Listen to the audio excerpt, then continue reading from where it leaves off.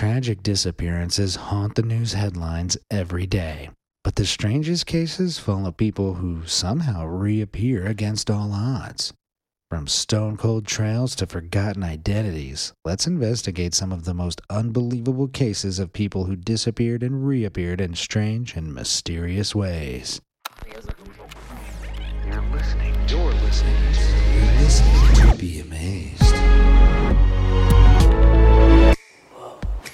On a chilly day near the shore of Lake Michigan in February 1978, student Stephen Kubacki set out on a solo cross-country skiing trip.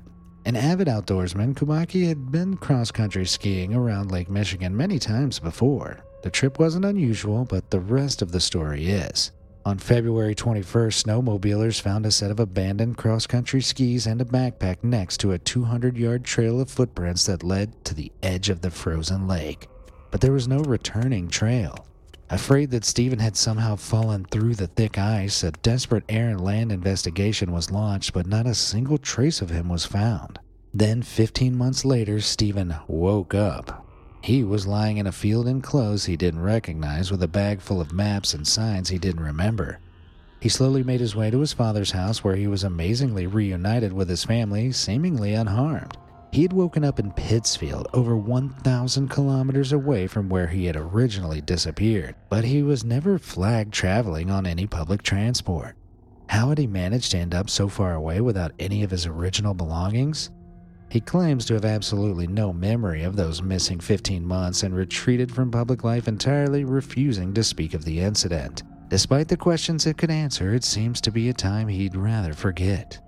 Very intriguing. I wonder if he was abducted by aliens. Sometimes that's better than being abducted by some humans who are very real monsters, like this next story. The date was March 21st, 2006. It was a typical day for grocery store owner Joe Smerico in the city of McKeesport, Pennsylvania. A regular customer, Nikki Allen, and a man who he assumed was her father walked into the store.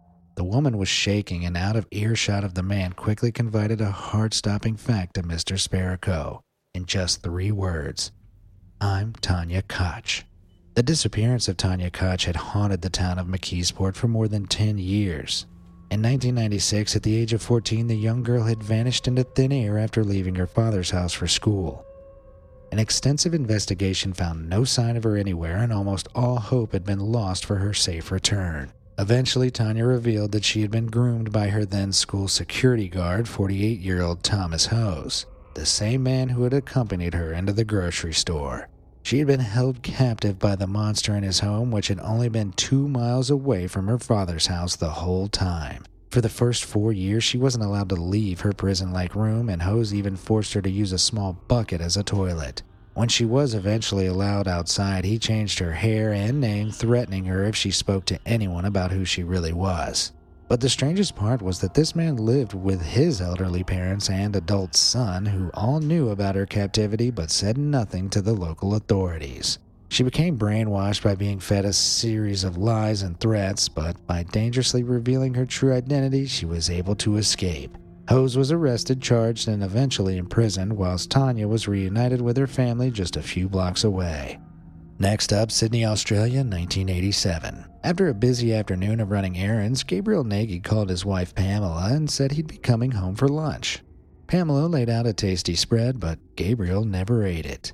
In fact, he never returned home. After several worrying hours, Pamela rang the police. Worry turned to sheer panic when Gabriel's car was discovered burned out on the side of the road, but her husband was nowhere to be found. Heartbroken, Pamela and the couple's 2 children began a search alongside the police for Gabriel. Shock really settled in when after 2 weeks the police determined Gabriel had withdrawn money from a bank in a city over 100 miles away. The search then went cold for the next 2 decades. Before declaring Gabriel dead 20 years on, Senior Constable Georgia Robinson gave the case one final push and came across a piece of information that stopped her in her tracks. A man by the name of Ron Saunders had recently received surgery in the city of Mackay, 1,600 kilometers away, but records showed he also went by a familiar name, Gabriel Nagy. Investigating further, Robinson rang the man asking if he knew anything about the disappearance. The answer staggered her. Saunders claimed the last 2 decades of his life had been fuzzy. He'd mainly been homeless, wandering the streets and surviving by doing odd jobs, but had no recollection of his life before. He appeared to have suffered from a major head trauma from the accident that had burned out his car. The 2-decade ordeal was down to a case of severe amnesia. But something didn't add up here. He clearly remembered his own name. Why wouldn't he look for his family? Or register himself as a missing person with the police? Either way, the family is reunited, although the mystery pushes on. Even though there is an active search for your past, it might lead to nowhere, as proven by this next story. On May 25, 1985, a police officer in Aurora, Colorado was called to a local mall where a potential mental patient was in custody. She couldn't remember who she was, and all she had on her at the time was an empty notepad and a Toyota car key. She was taken to hospital, where she spent 4 months contacting local press outlets to see if anyone could help her uncover her past. But all roads lead to dead ends. She eventually settled on a new name, Jane D., and began to rebuild her life in Alaska. She married and had 2 sets of twins before the incredible truth came to light 12 years later. A co-worker of Dee's saw a news broadcast from Seattle about the renewed search for a missing woman who had disappeared into thin air back in 1985. This woman was none other than Jody Roberts, a hard-nosed investigative journalist who had gone missing from Washington. Her family were in a state of shock and incredibly relieved they'd found her along with her new family. But there's more to this story than meets the eye. Neurology experts have cast doubt on the idea Roberts suffered so suddenly from long-term amnesia, which at this level of severity would be an indicator of an epileptic seizure. Roberts did not suffer from epilepsy. In addition, her colleagues from Washington noted she had emptied her bank account and took several of her cats to the Humane Society before disappearing. Almost as if she'd been planning on starting a brand new life. She never revealed anything more about her amnesic episode to the press. Looks like the cat got her tongue. Now, if you knew you could be roped into working for a terrible cause, would you try and disappear? In May 1938, the brilliant and acclaimed scientist Ettore Majorana vanished under incredibly mysterious circumstances. He boarded a boat for Naples heading from Palmero, but once the boat docked, Majorana was nowhere to be found. The crew searched the vessel high and low, but despite records of him getting on, it seems he never got off. Strangely, the boat ride was calm, so he wasn't thrown overboard. He was also a strong Catholic, so taking his own life by jumping into the sea wouldn't have been an option. It took until 2011 to get any kind of answers when a photograph taken in Argentina around 1955 surfaced showing a man with 10 points of facial similarity to Majorana.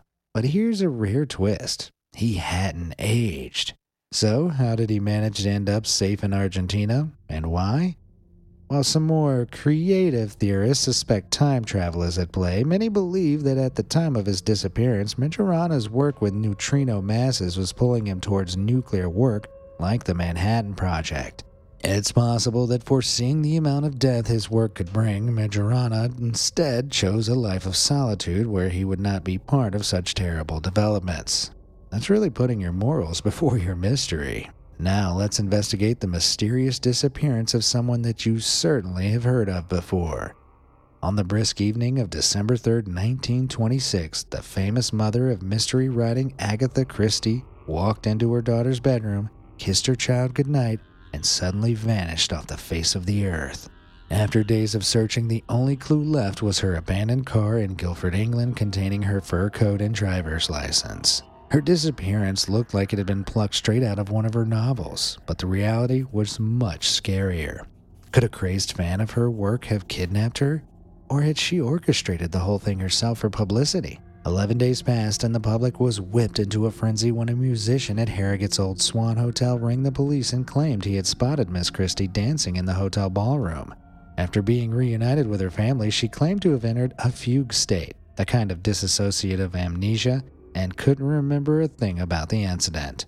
Police failed to nail down anything concrete about her disappearance, but one thing that did stick out was the name she had booked into the hotel with: Teresa Neal. Treacherously, her husband at the time had been having an affair with a much younger lady called Nancy Neal. Coincidence? I think not. It's possible the troubling information sent Agatha into a state of shock, or maybe she did it to get back at her cheating husband. but she never revealed exactly what happened during that time. A good mystery writer never gives the game away. Next up, it was a normal day in Latisse, Pennsylvania, 2002. Devoted mother of two, Brenda Heiss dropped her kids off at school, left dinner defrosting in the kitchen, and was halfway through doing the laundry. Then she vanished without a trace. The mysterious disappearance put her ex-husband Lee Heist in the spotlight, but with almost nothing to go on aside from her car parked near a bus station, he was eventually cleared. After years of unanswered questions and hopeless searching, she was declared dead in 2010. But the story only got stranger in May 2013 when Brenda suddenly reappeared out of nowhere. She had turned herself in to Key Largo officials nearly 2,000 kilometers from her family home. According to her, an impending divorce and financial problems at the time made her break down. While crying on a bench in a neighborhood park, she was approached by 3 homeless people who offered to hitchhike with her down to Florida. Without a second thought, Brenda accepted and left her life behind. It's thought her breakdown triggered a serious attachment disorder, as most people would not be able to go through with such a rash decision. Nevertheless, Brenda claimed to have spent the following 11 years homeless, but she lied about her past and worked as a cleaner, stealing her clients' driver's licenses and identities before the law finally caught up with her. Her daughter Morgan found it hard to forgive her estranged mother, writing on Twitter that she felt like she was in a nightmare. I can't imagine that was a happy family reunion. On November 2nd, 2016, Sherry Papini, a stay-at-home mother of 2, dropped her children off at daycare and went for a jog around the woods near her home in Redding, California. On November 24th, she was caught on CCTV running for her life along Country Road 17 at 5 a.m., almost 200 kilometers from her home. Papini had been savagely kidnapped. After 22 days, they had kicked her out of a car where she was found badly beaten, starved, restrained, and even branded. But what should have been a relieving recovery was only filled with holes and questions. Papini described her captors as 2 women, but the DNA found on her clothes matched that of an unknown man and woman. Papini also insisted that she got into a scuffle with her captors, which resulted in a badly cut foot, and yet no injury was found on either of her feet. She couldn't describe the place she was held, the car, or the faces of her captors. In the years following the incident, many strange tips and leads have cast doubt on her story when it was discovered Sherry was in contact with a man in Michigan whom she was planning to meet up with around the time of her disappearance.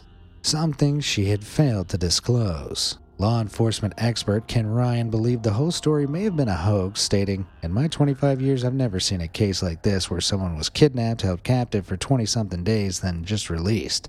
None of it makes sense."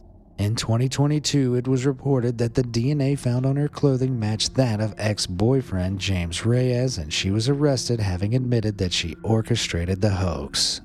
Well, at least that mystery is over, but I'm still very intrigued about the case of Stephen Kubacki.